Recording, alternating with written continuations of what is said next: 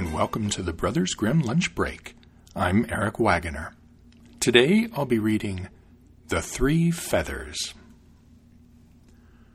Once upon a time there was a king who had 3 sons. 2 of them were bright and clever, but the third was just called simpleton because he did not speak much and was naive.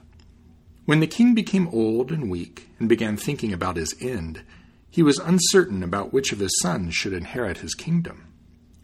"I want you to go forth," he said to them, "and whoever brings me the finest carpet shall be king after my death."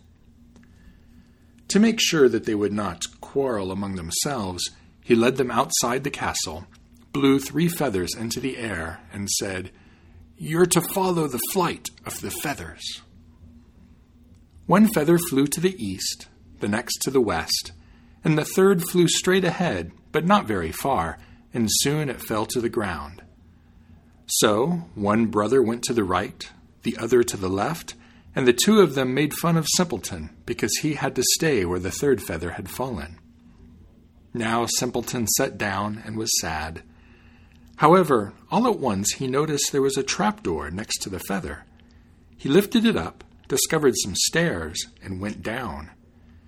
Then he came to another door, knocked, and heard a voice calling from inside. "Maiden, maiden, green and small, hop to it, Hop-Toad, and don't you fall. Hop-Toad's dog, hop back and forth, and quickly see who's at the door." The door opened, and there he saw a large fat toad surrounded by lots of little toads. The large toad asked him what he desired, and he answered, "I'd like to have the most beautiful and finest carpet."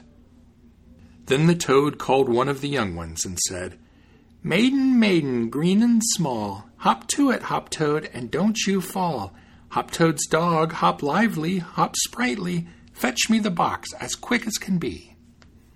The young toad fetched the box, and the fat toad opened it, and gave Simpleton a carpet so beautiful and fine that nobody on earth could possibly have woven it. So he thanked her and climbed back up the stairs.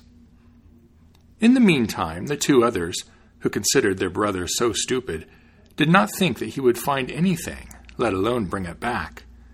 "Why should we exert ourselves by searching?" they said, and they snatched some material from the first shepherd's wife they met and brought it home to the king. At the same time, Simpleton also returned and brought his beautiful carpet. When the king saw it, he was astonished and said, "According to my decree, the kingdom belongs to the youngest." However, the 2 oldest would not leave their father in peace and declared it was impossible for Simpleton to become king since he had no understanding of anything. Therefore they begged the king to set a new condition, and the father said, "Whoever brings me the most beautiful ring shall inherit the kingdom." He led the 3 brothers outside, blew 3 feathers into the air, and beckoned them to follow the feathers. Once again the 2 oldest went to the east and the west, and Simpleton went straight ahead, where the feather flew and fell next to the trapdoor. He climbed down again to the fat toad and said to her that he needed the most beautiful ring in the world. The toad had the large box brought to her immediately, took out a ring, and gave it to him. The ring sparkled with precious gems and was so beautiful that no goldsmith on earth could have possibly made it. In the meantime, the 2 oldest made fun of Simpleton for wanting to search for a golden ring. Again, they did not exert themselves, but just knocked the nails out of an old wagon ring and brought it to the king.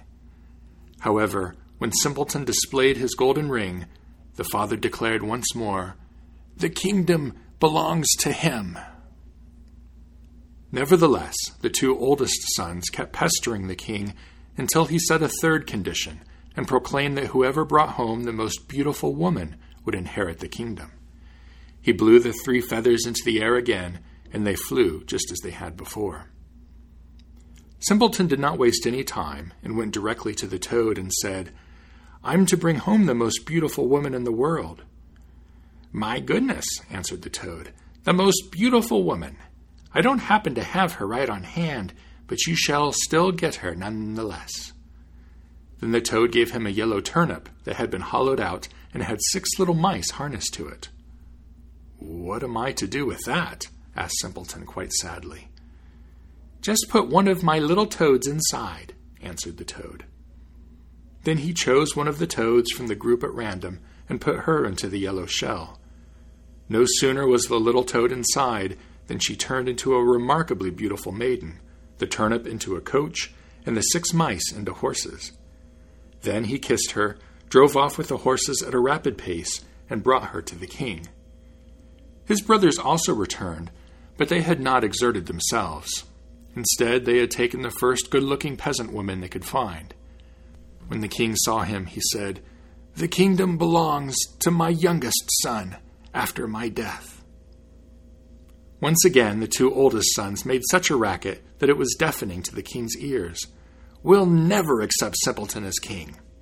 They demanded that preference be shown to the one whose woman could jump through a hoop hanging in the middle of the hall, for they thought, peasant women can do that easily. They're very strong, but the delicate maiden will jump to her death.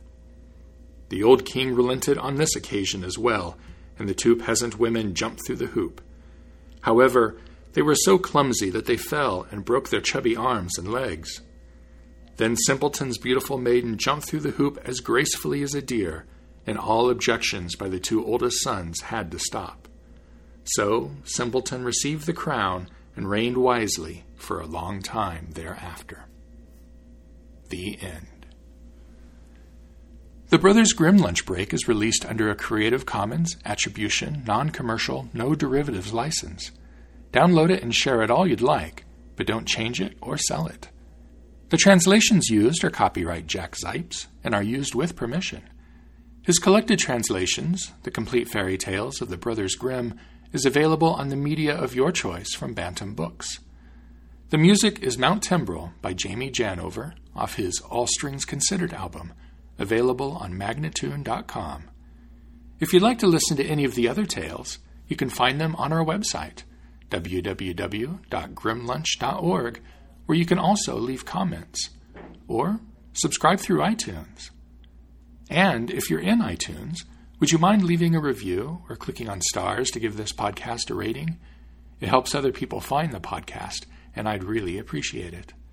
Thank you for listening.